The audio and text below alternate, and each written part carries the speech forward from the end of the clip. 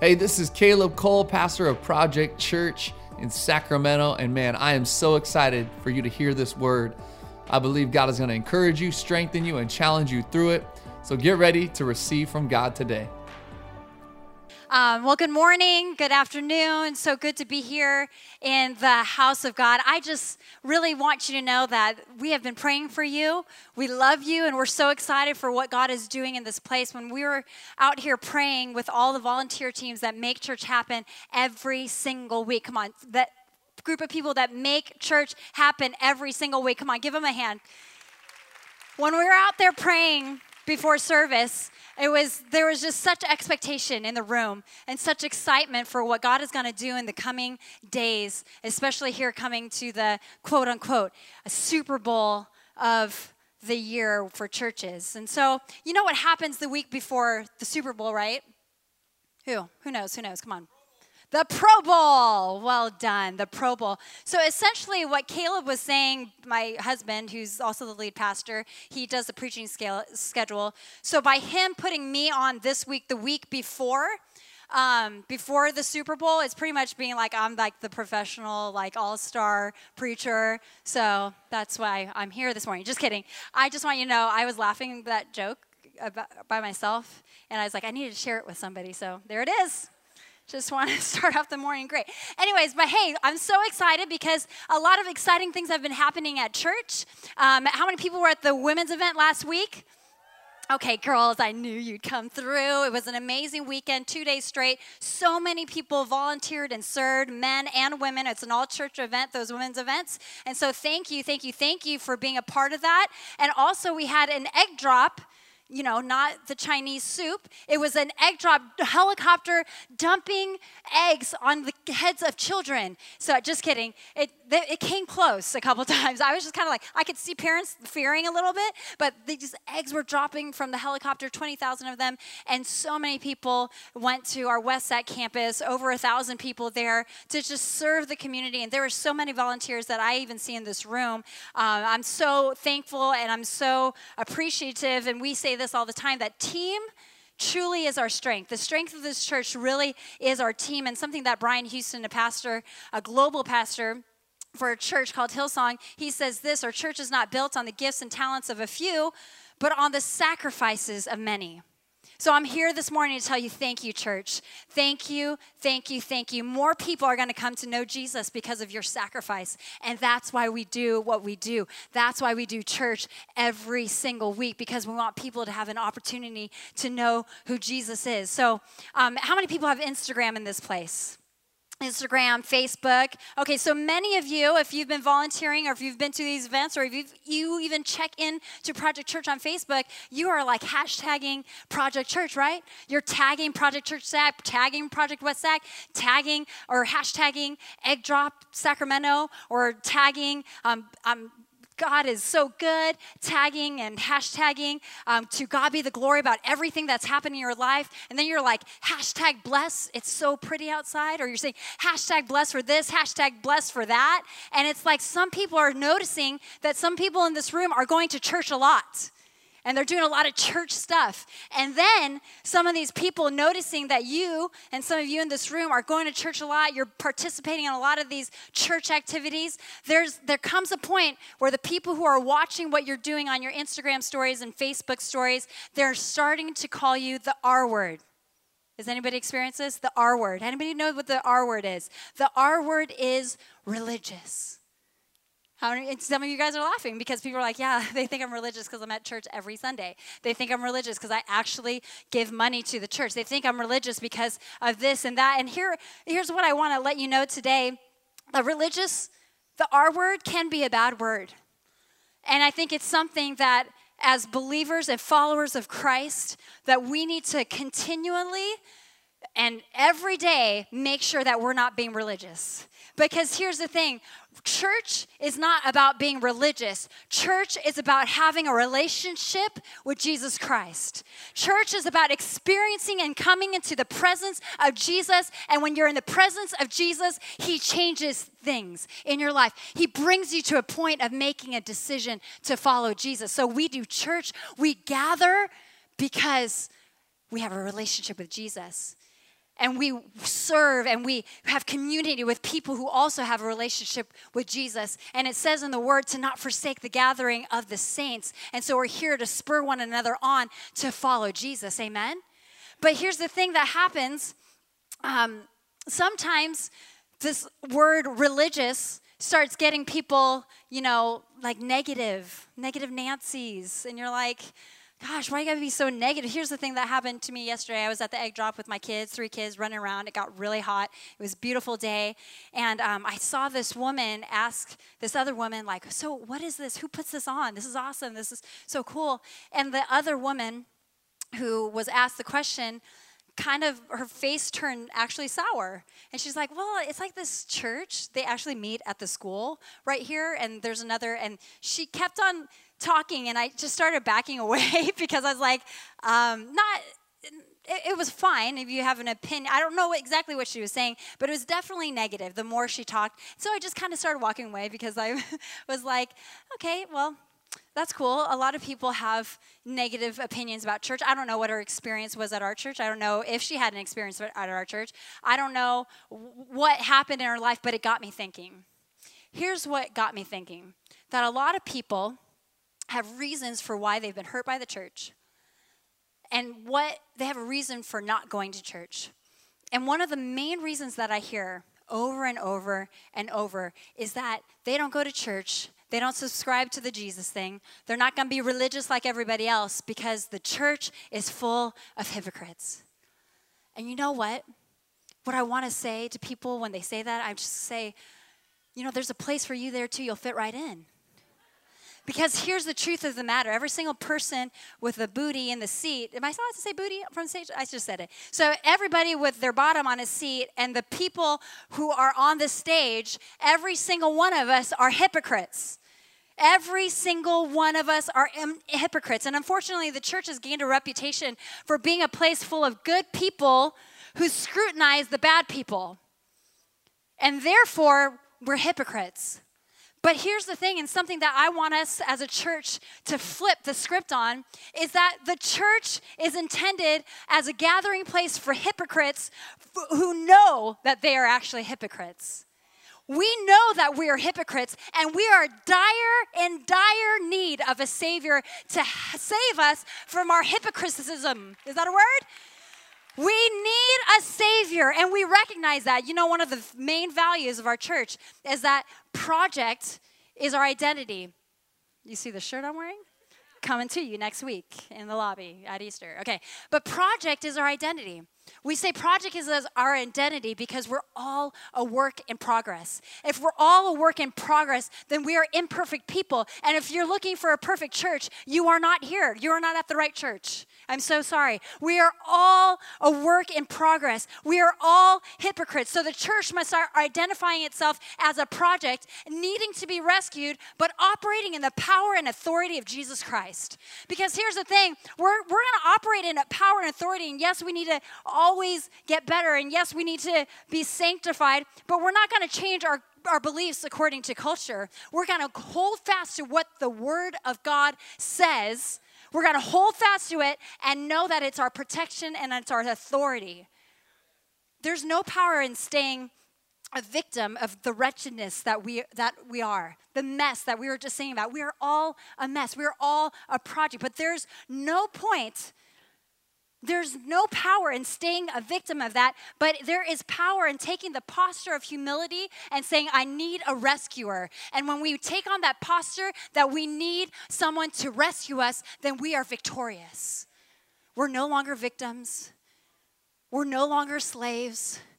We're resurrected in the freedom that Jesus brings. That is the gospel this morning. So people, I believe, don't subscribe to Jesus. And sometimes because churches are all about Jesus, right? People don't subscribe to the idea of going to church because they don't realize that they need a Savior. They don't realize how bad they actually are. And they definitely don't realize how good God is. God is a good God, and we desperately need Him. They don't know Him. They don't know Him. So today we're going to become acquainted with Jesus and who he is. Jesus, a friend of sinners. Jesus, the friend of the biggest sinner in town in the story that we're about to read. We're not here to be religious. We're here to know Jesus and to carry the Spirit of Jesus wherever we go. That is our mission. So we're going to pick it up here, Mark 2, 13 through 17. And if you haven't been with us, we've been going verse by verse through the book of Mark. And we just come off of the story where Jesus heals a paralytic. He does this incredible miracle. And all of the scribes and Pharisees are, they're throwing all kinds of shade and hate on Jesus. And so we're going to pick it up here at Mark 2, 13 through 17. It says this: He went out again beside the sea, and all the crowd was coming to him, and he was teaching them. And as he passed by, he saw Levi, the son of Alphaeus, sitting at the tax booth, and he said to him, "Follow me." And he rose and followed him. And as he reclined at the table in his house, many tax collectors and sinners were reclining with Jesus and his disciples, for there were many who followed him. And the scribes of the Pharisees, when they saw him that he was eating with the sinners and tax collectors, said to his disciples, "Why does he eat with the tax collectors and sinners?" And when Jesus heard it, he said to them, "Those who are well have no need of a physician, but those who are sick. I came not to call the righteous, but sinners." Let's pray. God, I love you, and I thank you for this opportunity to share your word. May your words from heaven come through my mouth, God, and may it change and transform our hearts and minds that we might become more like you, on mission like you are, to seek and save the lost. So, God, be with us today in your precious and holy name. Amen. Amen. So the message today is about how can we not be religious? How can we be about a relationship with Jesus over being religious? And number one, how to not be religious. We prioritize eternity over earthly matters. We prioritize eternity over earthly matters. So this is kind of like a part B to last week's message. What Jesus did was that he healed a paralytic, but when he tells him to get up and walk, he says, "You are saved. You are saved from your sins." What Jesus is saying there is that, yes, you are healed, but you are also full of faith and you believe. So because you are full of faith, you are forgiven. What Jesus cared more about was not the healing. He cared more about the paralytic's ultimate destination. Where was he going to go after he died? And something that my father-in-law pointed out to me between services was the thing about healing is that every single one of us are eventually going to die, right? And so healings are totally temporary. Do you get that? It's totally temporary. When we get healed, it's temporary. We're all going to die. Newsflash for everybody, we're all dying, okay? So what's cool is that Jesus shows us that he cares more about your eternal destination than your comfort here on earth. In fact, when we are in discomfort and when we are in pain, we're walking closer to the lifestyle of Jesus because what he did was suffer for us. So when we embrace the pain in our lives, we're actually living out life like Jesus. But I want you to understand, he's not just about our comfort here on earth. He is about where we are going into when we die and go to heaven or hell. That's what he cares about. What is our eternal destination? So here's the thing. What I love about Jesus is that he was about his Father's business. A few verses ago, we talked about how Jesus had healed tons of people. He was healing people through the night, all night long. And the next morning, he went away to be with the Lord and to pray. And what happened? All these people were knocking at his door like, where's Jesus? Where's Jesus? He needs to do this. He needs to do that. He needs to heal people. There's all these people with diseases. He needs to do this. But the thing about Jesus was he's about his Father's business, and he went to go and be with him and pray. And he didn't care that people were freaking out and stressing out because they needed him to heal people. How many people in this room tend to prioritize the expectations other people have on our lives than the expectations that Jesus has and the mission he has for us?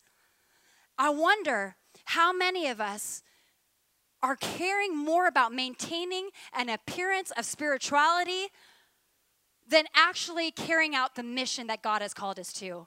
A religious spirit is about maintaining appearance, but a Jesus spirit is about mission. Here's the thing: cancer, disease, pain, suffering, a broken ankle, having a disalignment in your back, having a sickness, having the flu. Somebody pray for my husband. He's sick right now. Listen, that's not going to keep you out of hell. It's not going to keep you out of heaven either. But your sins that are unforgiven will. So God cares more about your eternal destination. And he said, I came that you might be forgiven and saved. Let's prioritize eternity over earthly matters. Here's the thing, Mark 16:15.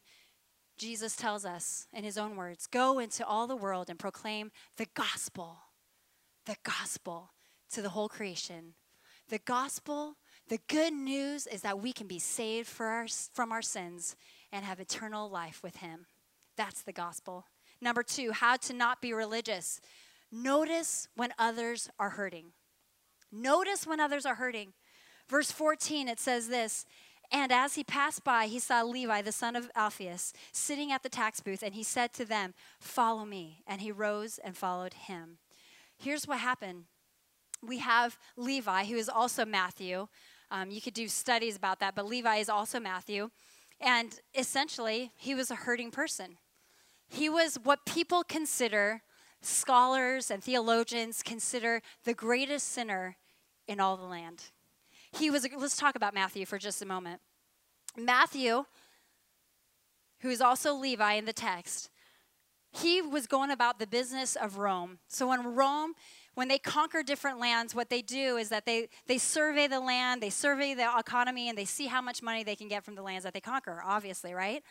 And so what they would do is they would levy any taxes on areas, but they have to hire people to get the taxes for them. And so Matthew was one of those people. Levi was one of those people. And these tax collectors were the most despised men, the most despised person, even considered by rabbis the type of person who could not be saved.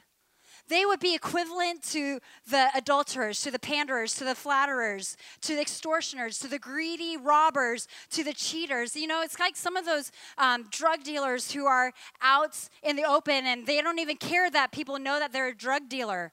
You know, that's what tax collectors were. That's what this particular tax collector was like, Matthew, Levi. He wasn't just collecting income tax. He was actually stationed near the where the boats would come in, where imports and exports would take place. And because those people aren't always from the land, he would indiscriminately and arbitrarily say that you have to give me this much tax, mostly for himself. So he was that person, that tax collector, who didn't care that people knew that he was a tax collector. So I would liken him to a drug dealer. I would liken him to a pimp who doesn't care that anybody knows what they are. If that's just the status. I have a lot of money. I have position. I have power. This man is despised. Matthew was despised. But how many people know that hurt people hurt people? Hurt people hurt people. Matthew was hurting. Matthew was hurting, and Jesus knew it was. We're called to the hurting and broken, and some hurting and broken people aren't pleasant to be around. They aren't pleasant, but Jesus saw that he was hurting. Sometimes I wonder if there are just people who are waiting for someone to notice that they are hurting, and they have dug themselves a hole, that they have made themselves their own hell here on earth, and they're waiting for someone to call them out and say, you can be saved. There's a way out. I know someone who can save you from your sin. I know somebody who can give you righteousness and purity. I know someone who can help you in your hurting. I wonder if there are some people waiting to be noticed. We know that Matthew, that Levi, we know that he was hurting, because what happens? What happens when Jesus asks him to come and follow him? Luke 5:28 tells the same story, and he says this, and leaving everything, he rose and followed him. Only someone who knew that they were heading towards eternal damnation would know that they could leave everything. Only someone who is caught so far in their trouble would be so quick to say, I leave it all so I can follow you. Only someone who is that disappointed and that discouraged in their own mess would leave everything to follow Jesus. Notice the hurting person. Who is the hurting person waiting, just waiting to be noticed in your life? A religious spirit passes by, but a Jesus spirit perceives what's actually happening under the surface. There are people waiting for you to notice them. Let's notice them. Let's pray for them. And number 3, how do we not be religious? We accept people on their worst day. We accept people on our worst day. Guess what? Jesus loves us on our best day. Jesus loves us on our worst day. This is what he does after many sinners and tax collectors come to know him. In verse 15, it picks up. And as he reclined at the table in his house, I can just imagine him with his hands behind his head, kicking back with the tax collectors and the sinners, reclining with Jesus and his disciples. For there were many who followed him.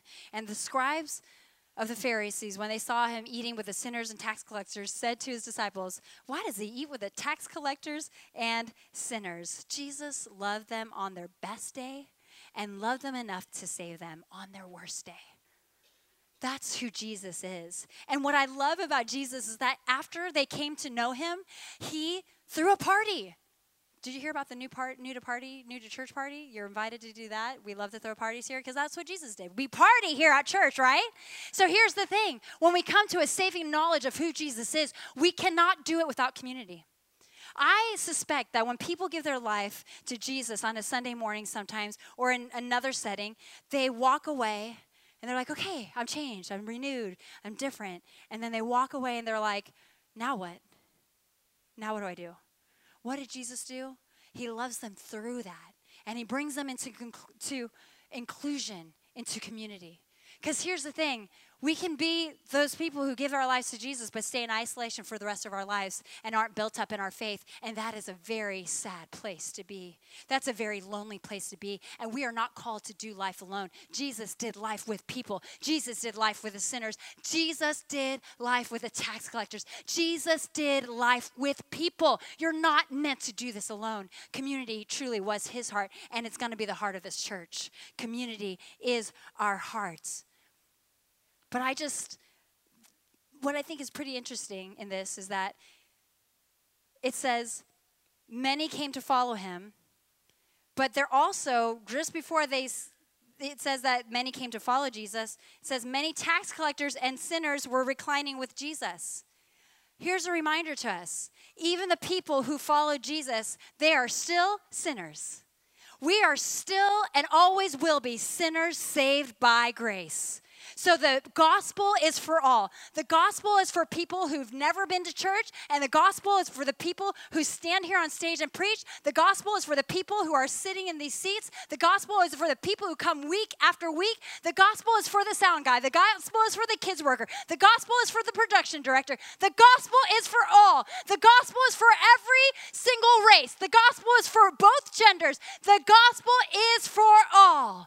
We serve an including God, not an exclusive God. It is not a club. It is not a membership. It is a partnership with the Most High God. We are co-heirs of Christ.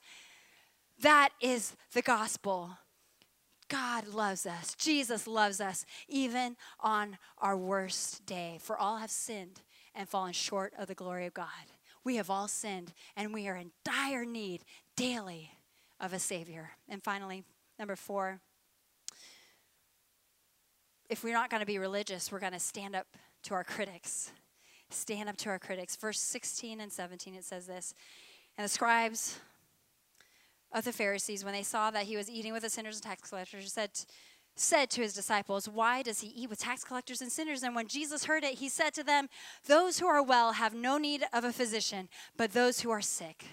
I came not to call the righteous, but sinners. Don't you love that? But what I love about Jesus was that he's like, no, well, this is actually my mission.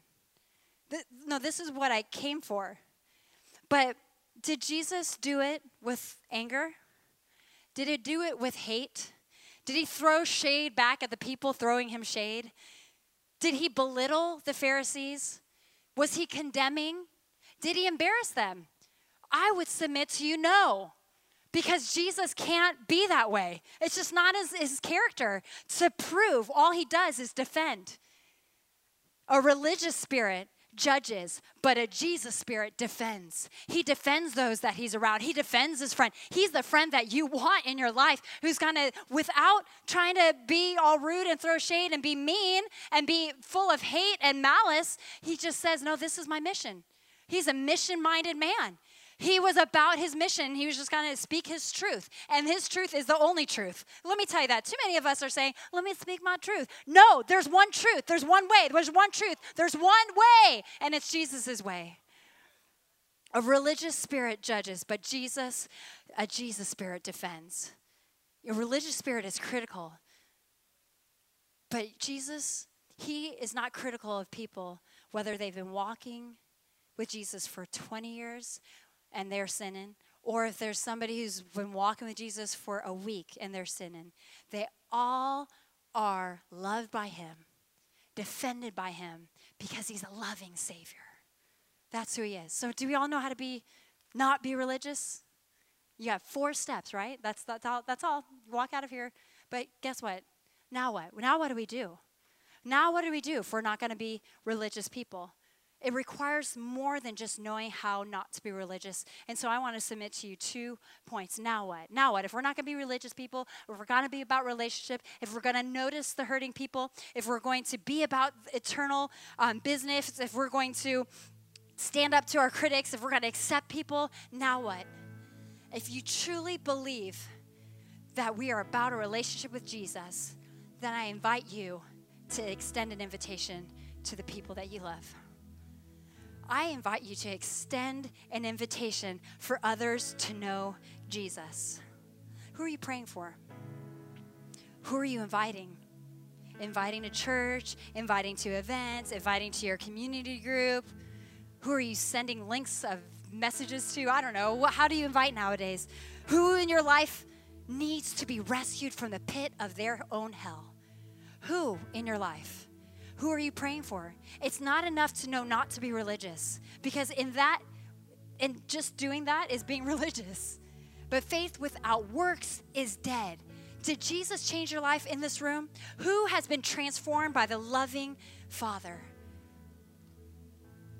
Hey, if you have been changed and if you have experienced a true transformation in Jesus Christ, and you know that nothing will ever be the same, how in the world can we ever keep our loved ones from knowing Jesus too and inviting them to know a loving Father? Because we know the pit of hell that we've been. I know the generational curses that have been broken over my life because I came to know Jesus. I know what it's like now to have purpose and no longer live a life of purposelessness. I know what I've seen when people have been healed here down at front. When people have been healed, the point isn't that they would have this temporary fix in their lives and comfort. The point is that they would have eternity in Jesus and they would experience the power of a loving God who cares about their comfort here on earth. We can't afford to just be chilling in our seats week after week and not inviting anybody to experience it with us. So what we did was we gave you guys a card. It was at your seat when you came in today, and I just want you to grab it. I want you to grab it, and I want you to look at it, and it says this: who am I praying for? You have 6 days to be praying for someone that you can invite to church on Sunday. Listen, this is not about filling the seats. Our church is growing. We already know that's happening because people already invite. But who can we intentionally say they may come to the gospel for the first time, or they went away from the Lord, but if they just come to church and experience the tangible presence of Jesus, their life will be changed? Who is that person in your life? Who is that coworker? Who is that teacher? Who is that student?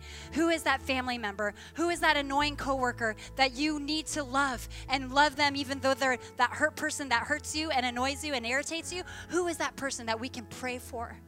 Pray for to come to know Jesus. Because here's the thing. J.C. Ryle, a theologian, she says this: no true Christian goes to heaven alone.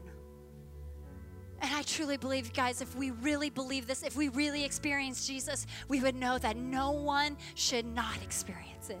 Everyone, if the gospel is for everyone, then you are going to be about the Father's mission in the same way that Jesus was about his Father's business, and invite people to come to a saving knowledge of Jesus Christ. Why do we do church every week? Why do we do the egg drop? Why do we do fashion? Why do we do all these things that the church does? It's because we know that a lot of people know about Jesus, and a lot of people are just waiting to be noticed. Here's the thing, when I was at the egg drop, well, I had that negative experience and I just kind of walked away from it. I came over here and this woman came up to me and she just said, "Oh my gosh, I'm so glad that you guys did this." I'm like, "Great. Great, your kids are going to get eggs and candy. That's awesome." She's like, "I don't know why I haven't been coming to church. I don't know, but it's been really lonely. But now that I'm here again and I'm feeling everything, and man, you guys are just awesome. You guys are just awesome. I'm going to come back on Sunday." She was just waiting to be invited to something. And whoever invited her to the egg drop, they didn't just invite her kids to get some candy. They invited her to come in contact with Jesus lovers who care about her eternal destination.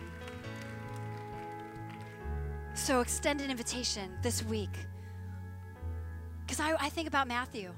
I think about Matthew, who had been sitting there collecting taxes, just getting greedy and just getting, filling his bank account.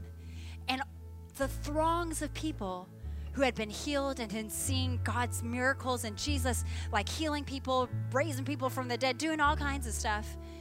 He heard about it. He heard about it.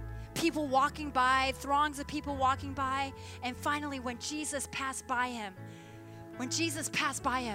he said, "I'm going to leave everything." I wonder how many people in our life are waiting for an answer to their problem. And Jesus, we know, is the answer to every single problem we have here on earth.